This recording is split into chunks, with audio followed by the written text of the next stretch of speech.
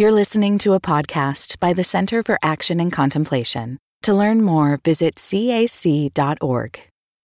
There's a scary tendency you find in human societies. You find it across nations, across cultures, religions, centuries, social classes. It may have its roots in our primate ancestors, something we see today in chimpanzees called coalitionary aggression. Anthropologist René Girard explored it in something called mimetic theory or the scapegoating mechanism.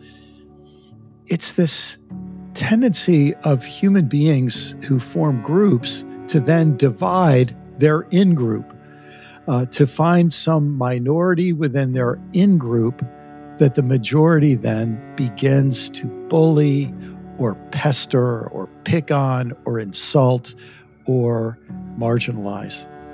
What tends to happen is the majority calls itself clean, and this minority they call unclean.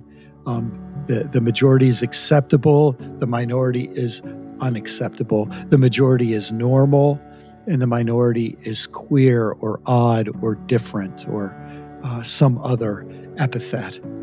The majority eventually creates a kind of coalitionary aggression against the minority. And in so doing, they make themselves feel good, they make themselves feel superior, they make themselves feel clean and righteous, and they unite themselves because now they've created a common enemy close at hand. Two quick examples from American history. While white Americans were maintaining the segregated South and maintaining a segregated North too, they were not preoccupied with facing their own racial problems. Instead, they were engaging in prohibition, where alcohol was seen as the great enemy and alcoholics were the big problem. And they were engaged in a long struggle against evolution. This, by the way, is not only the period of maintaining the Jim Crow South, but it was a period during which horrible atrocities were being done to Native Americans. And it's as if it's almost a method of distraction to distract ourselves and others from these terrible things we're doing. We'll find something we can call dirty so we in the majority will feel clean. I suppose I feel this intensely because I live in Florida and something very similar is going on here today. Florida has an ugly racial history, the highest per capita number of lynchings from the era of lynchings in the early 20th century. Still, we have an incredibly problematic law called Stand Your Ground law that is in some ways a carte blanche for people in the racial majority, the white majority, to inflict violence upon minorities. Here we have this ugly history, but what are we doing now? We're requiring our school teachers to not talk about that ugly history. And instead, our political leaders are focusing their attention on transgender children and on drag queens as if they're the big moral problem facing our state. Now, look, this goes to extreme levels in cases we all know about. By creating a clean majority and a dirty minority, by just using that binary language of clean and dirty, we create the conditions for ethnic cleansing. So in Rwanda, the majority Hutu tribe called the minority Tutsi tribe, who had possessed the majority of political power, so there was deep resentment against them. They called them cockroaches, so that the act of attempted genocide was really portrayed as pest control. Those are extreme examples. But closer to home, we see stories of purification going on in our politics, in our church politics, in our business power dynamics, in our families, even in our own psyches. When we're feeling guilty about something, when we're feeling tense about something, it really helps to find someone else to project our anxieties upon and to make ourselves feel innocent, pure, and clean. Welcome, everyone, to this fifth season of Learning How to See. We've been going through a series of common stories that we're trying to learn to see in our lives and in our cultures. And today we're talking about the third of these 6 common stories, the Purification Story. Gareth, what are your thoughts on this story as we get started? Well, the first thing is a memory of a Bible study that a friend of mine told me about when we were teenagers, and it was it was a study of the story of the tax collector and the Pharisee. I think you'll correct me if my biblical memory is flawed, which it's very flawed. Where I think there's this thing where like the Pharisee goes and makes this big show of his goodness before God, and the tax collector it is a tax collector, right? He throws himself on the mercy of God, and the Pharisee says, "I thank you, God, that I am not like that tax collector," right? And the parable is about when you externalize your own brokenness, the shadows in you onto other people, you're moving away from what it is to be a full human. You're moving away from the image of God. And my friend told me that he'd been to this wonderful Bible study that had been all about this story. And then at the end of the Bible study, the person leading it asked everybody to bow their heads in prayer and began their prayer. Almighty God, we thank you that we're not like that Pharisee. It's perfect. We perfect. all do it. We all do it. and so, scapegoating has this enormous and I think extraordinarily damaging history in Christendom that derives from a story about the crucifixion that portrays God as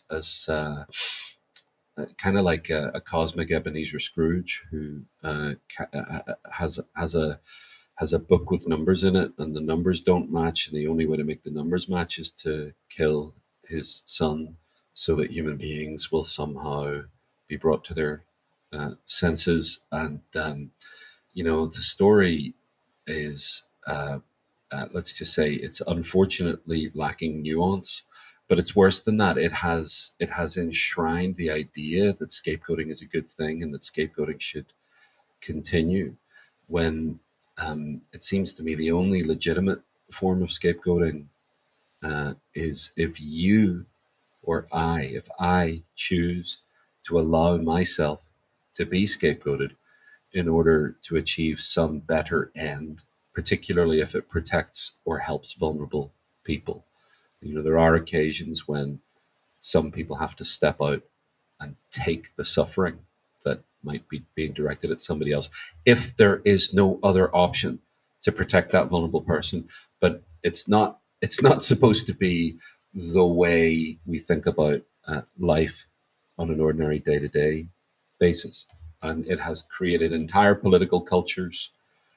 It has created scenarios where the use of violent language in elected politics is now an everyday thing. And we know that beyond the fact that it's unpleasant and distasteful, and along with the fact that it sometimes does actually contribute to real, actual physical harm in the world, but more than that, it just doesn't work. It doesn't actually create peace and security. Scapegoating others, the purification story, does not actually create peace and security. In fact, it almost creates an addiction, doesn't it? Every so often, we need a new victim to pour out our accumulated guilt or shame or fear or anxiety or hostility. It really becomes a cyclical, habitual story. It does. And if you don't have stories of restorative justice in your culture, it's very easy to go to the scapegoat mechanism because, well, nobody else has funded your culture's imagination to think about different things. There's a story, a mythic story about the people who would be referred to as pre-Columbian Indians, the indigenous people on Turtle Island, who could not see, this is a story, it's not a factual story, okay, it's a myth, who could not see the Pinta, the Nina, and the Santa Maria, Columbus's ships as they were coming over the horizon, because they'd never seen ships before. What they saw was these kind of like sort of invisible spaces coming over the horizon, right? And that story illustrates what we call a paradigm shift, that like there's a time when something's unthinkable, and then there's a time when it's outrageous, and then there's a time when people start to go, well, maybe, and then it becomes normalized.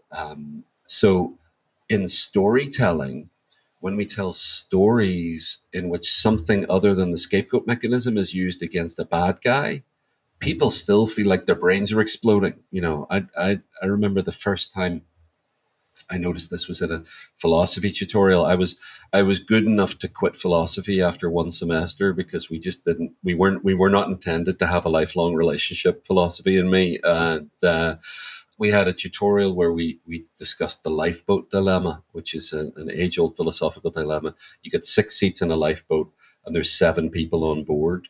Who do you throw overboard? And then they tell you that the 6 people on board are Mussolini, your grandmother, a newborn baby, Elmo from Sesame Street, your best friend, your worst enemy, and you. And I just instinctively had a response, not because I'm courageous, just because I'd thought about this from listening to other people, that the only person you could throw over is yourself. And then you could, maybe tread water for a while, and people respond to courage by being courageous themselves, actually. And so somebody else might have agreed to tag team 15 minutes each in the water. But I remember when I said that in the philosophy tutorial, people laughed at me. And it wasn't because they were not courageous or not kind. It was because it interfered with their paradigm. And when you see in some of the recent comic book superhero movies, some of those movies don't actually kill the villain. And sometimes it's because they want the villain to survive for a sequel so he can be killed in a more spectacular way the next time. But on a few occasions, actually, the villain is allowed to survive because the ethical framework of the film is trying to move beyond scapegoating. And it is not saying the villain hasn't done anything wrong. I haven't yet seen a comic book spectacle version of a restorative justice process. That movie hasn't been made yet. But I see some signs of the needle moving in the way we talk about enemies, the way we try to understand why people do what they do. And that we could, if I was to refer back to our last episode on the revolution story, it's not the choice between total destruction of the enemy or doing nothing about injustice. There's steps here that you can discuss and describe and advocate for, even if they're not always going to happen.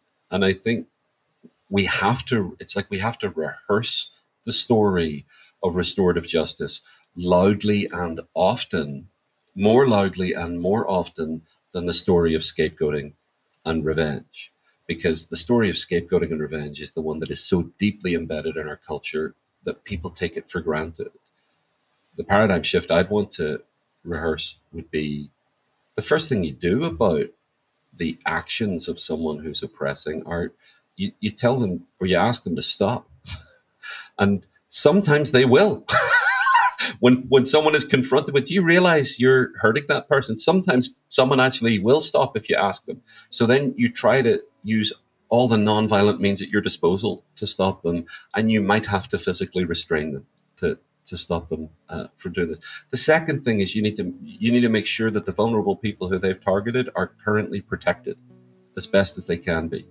The third thing is you want to make sure that you are preventing further harm coming to other people. The fourth thing you want to do is ask the people who've suffered, what do you need to help you repair, even if full repair is not possible? What do you need? The fifth thing you need to do is accountability for the person who was doing the oppressing or creating the harm. And accountability is not the same thing as vengeance. And accountability includes making amends, and the amends need to be satisfying to the person who was harmed. And then rinse and repeat. Do the same thing again. and all the while look at yourself and ask, where am I maybe doing some of the same things? Or, I'm not currently actively engaged in genocide. I think we're both pretty sure that's true of me. I'm not actively engaged in genocide, but I can character assassinate with the best of them.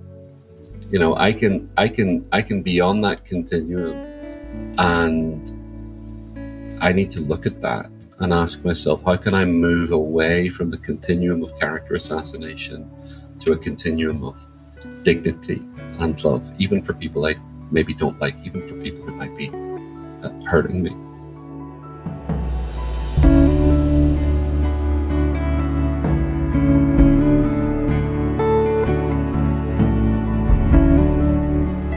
In a certain sense, what we're inviting people to do is not to make their lives simpler, but to give them some clarity on the complexity of life, and to see that there are these domination stories out there at work, and then to see there are these revolution or retaliation or revenge stories out there at work.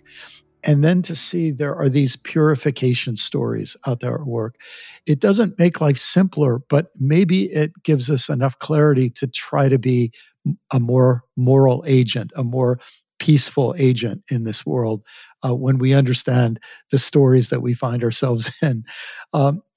And this purification story, it strikes me, is especially dangerous to people who want to be good. For people who want to be good people, that desire to be good can then create in us this need, especially when we feel we're failing at being good, to find somebody who looks bad or somebody we can portray as bad and lift ourselves up. Also, it seems to me, it's a story that can happen among the people who are doing dominating or among the people who are being oppressed. When you have an in-group and us, and the us of this in-group is feeling some negative emotions. We're feeling defeated, or we're feeling threatened, or we're feeling divided. Internal tensions are tearing us apart. That's when we like to reach for some victim, for some minority group to create coalitionary aggression against, to strengthen the larger us. So ironically, there's a way we can look at this that doesn't have to fill us with a kind of hatred and judgment and disdain, these terrible people living by a purification story. We can say, oh no, this is a very deep temptation. And people who want to be good are in some ways especially vulnerable to it. And the terrible thing about it is you engage in purification and it makes you feel better when you're actually becoming so much worse. Well, I want to ask you, in light of that, there's this astonishing statement that Alexander Solzhenitsyn, the Russian dissident writer, said that the line between good and evil does not run between this group and that group, but down the center of every person. And I'd like to ask you to comment on that idea, but also, how does that relate to if I am literally about to become the victim of genocide, or if I am literally being targeted because of prejudice against me on the grounds of some identity category, or my minority status? How do you wrestle with the truth of the line between good and evil does not run between one group and another? But sometimes one group really does do bad things. And sometimes one person really does do bad things. And sometimes one group really does do good things. And sometimes one person really does do good, courageous, and self-sacrificing things. First of all, I loved your story about what happened in that philosophy class. And I can imagine people laughing at you. But what a creative response you had. I'll volunteer to spend 15 minutes in the water in hopes that somebody will create a creative new possibility. Somebody else will volunteer to take their turn, and we can maybe keep taking turns in a way that meets the requirements of the test, right? And it seems to me that Solzhenitsyn quote becomes really important here because almost nobody does evil saying, "Oh, I really love doing evil, and I excel so much in doing evil. Evil is my specialty." Almost everybody who does evil has convinced themselves at least that they're doing good, or that their evil is at least justified because of the even greater evil somebody else is doing. So I think this becomes a reminder to us that when people or societies and cultures go to depths of depravity and wrong they never thought they would, they got there by succumbing to some very subtle temptations again and again along the way. It recalls why Jesus, that famous statement from Jesus, "Don't try to take the splinter out of your brother's eye when you have a board in your own," that this need that you mentioned earlier for self-examination becomes so important. It's another value, I think, for developing this kind of depth perception to see the stories at work, or X-ray vision to see the story that's going on beneath this or that behavior or statement.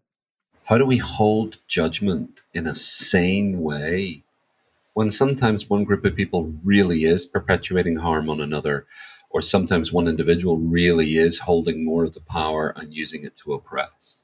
That's to me another value of these kinds of stories. It helps me see something that may be going on that I wouldn't have seen otherwise. Um, so if I understand this purification story and I see transgender children and their parents being vilified, it will then motivate me to say, "Oh, this story is going on. I know how this plays itself out."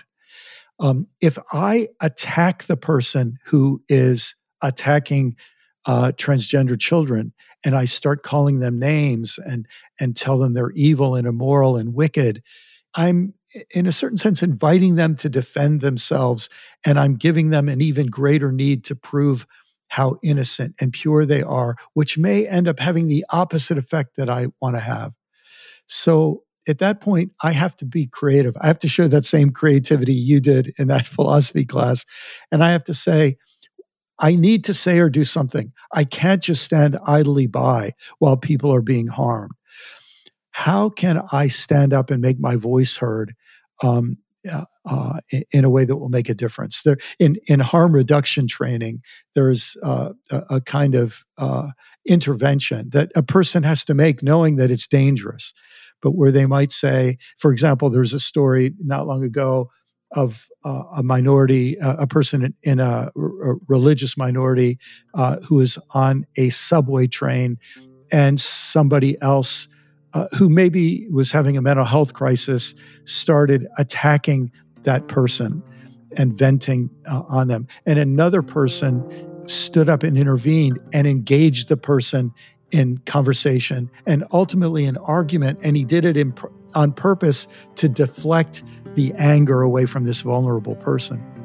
So there might be times where I decide, I think I'll make myself the issue here. I think I'll intervene and just try to disrupt this mechanism that's working.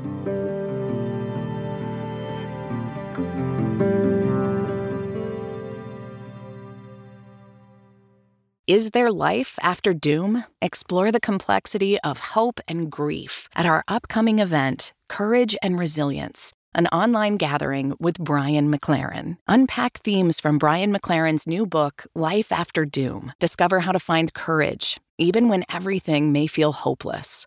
Join us live on May 17th at 10 a.m. Pacific Time. All those who register will have access to the recorded replay for 1 year. Register at cac.org/courage. Explore art as a spiritual practice in the next issue of Oneing, the biannual journal from the Center for Action and Contemplation. Oneing, Art and Spirituality, features images and reflections from leading actors and musicians, including Scott Avett, Josh Radnor, Lourdes Bernard, and more. Get your copy today at cac.org/oneingart. That's cac.org/ONEINGART. There's a wonderful book. I believe it's called Nonviolence, The History of a Dangerous Idea. I think that's what it's called, by Mark Kurlansky. And my memory of reading that book was like the last line of that book is basically, here's all these great things that people have done. And if you find that it seems overwhelming, or what about this situation? You need to recognize that in all these cases, somebody needed to be the first. Somebody always needs to be the first to do the imaginative thing. And maybe 9 times out of 10, the imaginative thing doesn't work, or you have to recalibrate it for the next time. Good example in my life was in 2005, a friend of mine went out with some other friends and at several different key spots around Belfast, the main train station, the Parliament buildings, a couple of other places. They stenciled on the ground the word sorry. And I believe they did it in two different ways. One was in the colors of the British flag and one was in the colors of the Irish flag. And it was a piece of performance art. And the idea was to get the word sorry into public consciousness because it's the least used word in politics. And so, they did it at the main shopping mall. So people were literally, for several weeks, the paint stayed there. You had to walk across the word sorry to get into the shopping mall. And that was a great idea. I remember being struck by it. And then a few weeks later, Pope John Paul II died overnight, the Saturday after Easter 2005. And some anti-Catholic graffiti went up in Belfast as a very offensive response to John Paul II's death. And some of us went out that night and wrote the word sorry on top of some of the anti-Catholic graffiti. We would not have done that had it not been for my other friend doing this thing a few weeks previously. And it was in my subconscious, the use of this word sorry. We might have done something, but I don't think we would have written the word sorry on top of this graffiti. And then hopefully people hear that story and they do something else. And that's, it may sound obvious, but when you live in a culture where the stories that are repeated most often are the domination stories and the vengeance stories, the revolution stories and the scapegoating stories, you have to start somewhere and someone has to be the one to begin it. Even if all you have is, well, maybe I'll jump overboard for 15 minutes. And hopefully a shark won't get me in those first 15 minutes. You don't actually have to know what the next stage is going to be. And it may well be that the other people in the boat say, nice one, thank you. and nobody joins you. But actually, What's interesting with that, if you were in a lifeboat and you jumped overboard, what would happen over time to at least one other person in the boat is preemptive guilt for how they're going to feel about themselves for the rest of their lives because they once threw somebody out of a lifeboat. And so you have to sometimes dramatize these realities and use kind of almost absurd examples. The main point is that somebody always has to be first. And maybe today it's you that gets to be first. And maybe all you have to do is you just move the needle 1 inch. You do something 1 degree different than what has been done before. And if you do that, boy, you will be joining a deeply honorable tradition of creative nonviolence and of people moving away from the human tendency to scapegoating. You will be changing the world for the better. This interruption of a purification narrative and process, this creative interruption seems to me to be so powerful. I'm wondering if you have some films that you think depict either the purification process or its disruption. Yeah, well, I'm going to limit myself to 5 movies, which, as you and regular listeners now know, is extremely difficult for me. But for the sake of the common good, I'll only mention 5. The first is Wonder Woman 1984. It's the second of the recent Wonder Woman films. And the reason I mention it is because it above any other comic book big spectacle blockbuster, it takes the psychology of the villain seriously enough to not turn him into a monster and to explain his motivation for his cruel and selfish behavior. Not only that, it gives him an opportunity to confront the consequences of his actions, not just the pain that he's caused to others, but what he's lost within himself. And Diana, Wonder Woman, defeats him not through physical force, but through moral, spiritual authority, and simply the power of a story. So that's Wonder Woman 1984. And then four others, an amazing Taiwan, China, Hong Kong co-production called The Assassin, about a young woman who is trained to be an assassin and ultimately refuses to play by the terms of her trainer and refuses to play the game of scapegoating. An extraordinary film, the first film, I believe, produced, directed, and made fully by Inuit people, indigenous in the land that is formerly known as Canada, a film called Atanarjuat, The Fast Runner, which is a film that shows there do need to be consequences if someone is posing a threat, and that doesn't have to be revenge, but sometimes you do need to exclude someone for the sake of safety. And when you do that, it's also a source of grief. It does come with lament. Sometimes there is not a perfect solution here. Atanarjuat, The Fast Runner. And the two last films, a French film called Jean de Florette, which is about what happens when you define the goodness in your world to your family alone and everybody else is a threat, an enemy, or a competition, and what that does to you when you enact that kind of purification onto others. And finally, a film of great heart and passion. It's a Swedish film called Together, about what it's like to live in a commune. And there's two little pieces of conflict in that. One where someone who really just isn't playing by the rules and needs to be told to leave, which is not the same as killing them. And it's not the same as saying you have no home to go to. It's just, you can't be here right now.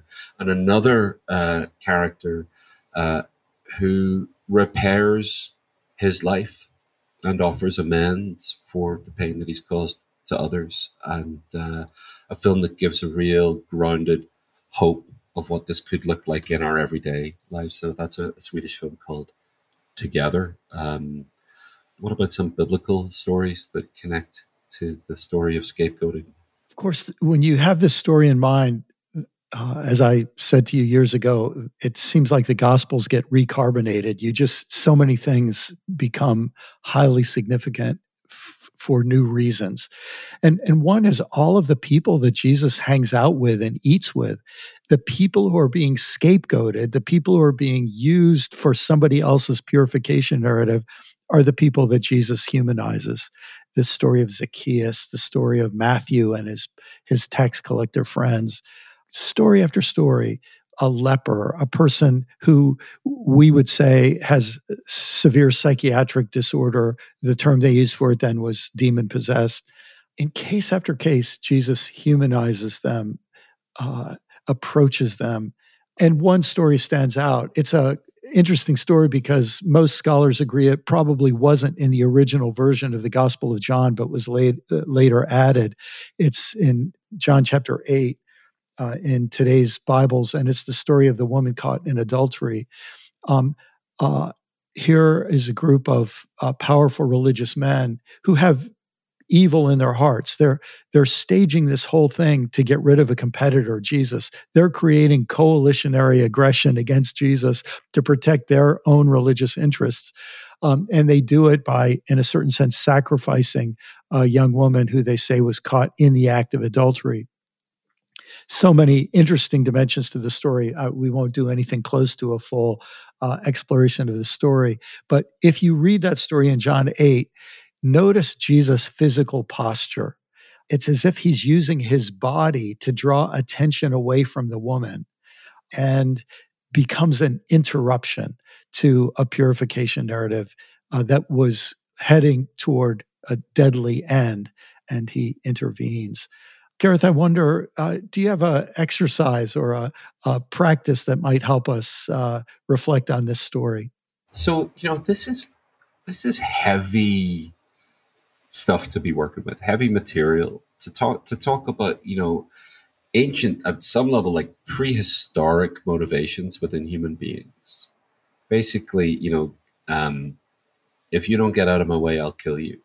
And we have evolved, and we have more evolving to do, and we got to guard against, on the one hand, the mechanism that externalizes blame and leads to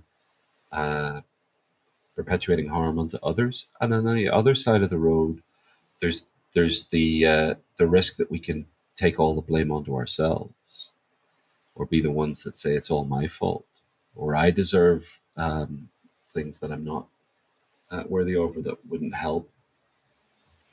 These are mythic stories as well. When you invoke the Bible, when you invoke Wonder Woman, when you talk about people like René Girard and lifeboat dilemmas, you're dealing with the realm of the mythic.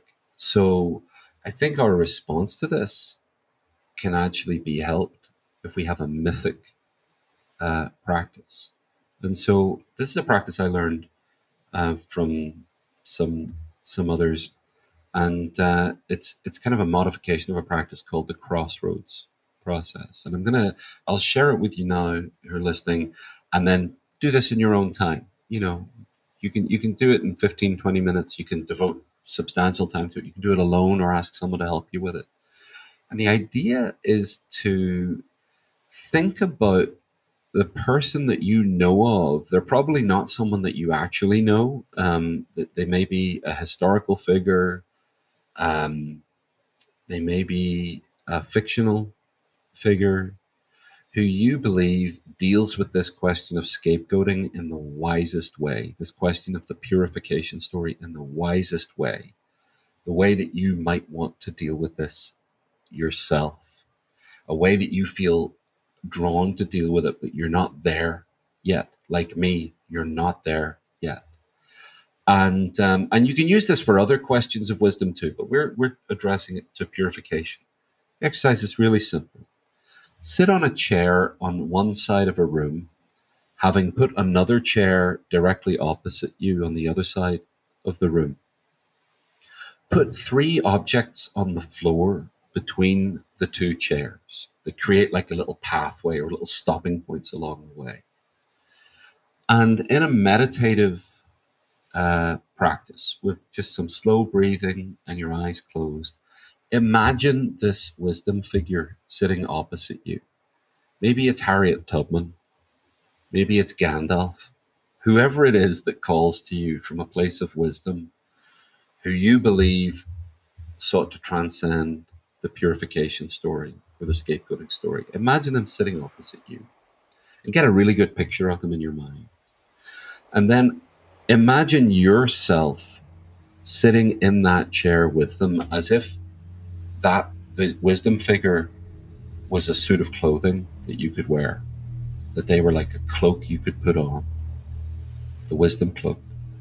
And I say this with all respect, the Desmond Tutu cloak, and imagine that mingling with you, the Brian McLaren soul, and imagine that for a moment, and then ask yourself, what are 3 obstacles that stand between me and becoming this person that I want to be? Or 3 questions I would need to answer? Or 3 steps I would need to take? Or maybe it's 1 obstacle, 1 step, and 1 question. And visualize the little objects that you've put between you and the chair as being that question, that obstacle, that challenge. And when you're ready, get up out of your chair and move toward the other chair and stop by each object, pick it up, and decide what you will do. It may well be what you will do is that you're going to tell somebody else about this obstacle and ask for their witnessing of that. Or it may be that there's a simple step you can actually take tomorrow. Or it may be for the next 72 years, I'm going to devote myself to prayer that this thorn in my side will be healed. It's all of these things. It's straightforward and it's impossible. And then, of course, as you move through those 3 stages, you finally end up sitting in the chair and you try on the clothing, try on the cloak of this wisdom that helps you know what to do instead of scapegoating on the one hand or blaming yourself on the other. And it's a beautiful exercise if you try it. I've done it a few times. It helps with all kinds of things. And I invite you to take time to do it in your own time and see where that takes you. Thank you so much for listening to this episode of Learning How to See. If you're interested in learning more, we encourage you to go to the7thstory.com, where you'll learn about a book that goes more deeply into the 7 stories, a book for adults, and also a new illustrated children's book that we hope adults like you can use and give to children to help them learn about these important stories too. Thanks to the Center for Action and Contemplation for all of your support for this podcast. Thanks especially to our wonderful producer, Corey Wayne, and all of his artistry and support.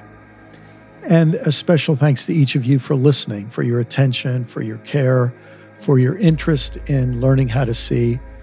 And if you found this series helpful, I hope you'll share it with someone you know and love.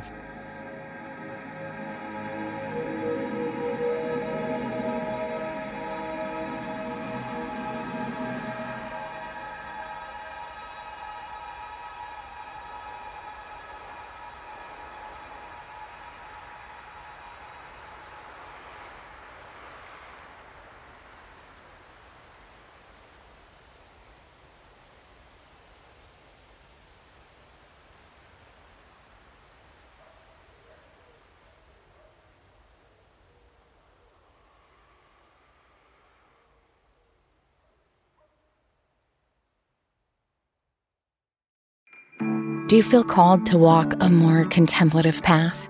The Center for Action and Contemplation is an educational nonprofit supporting the journey of inner transformation.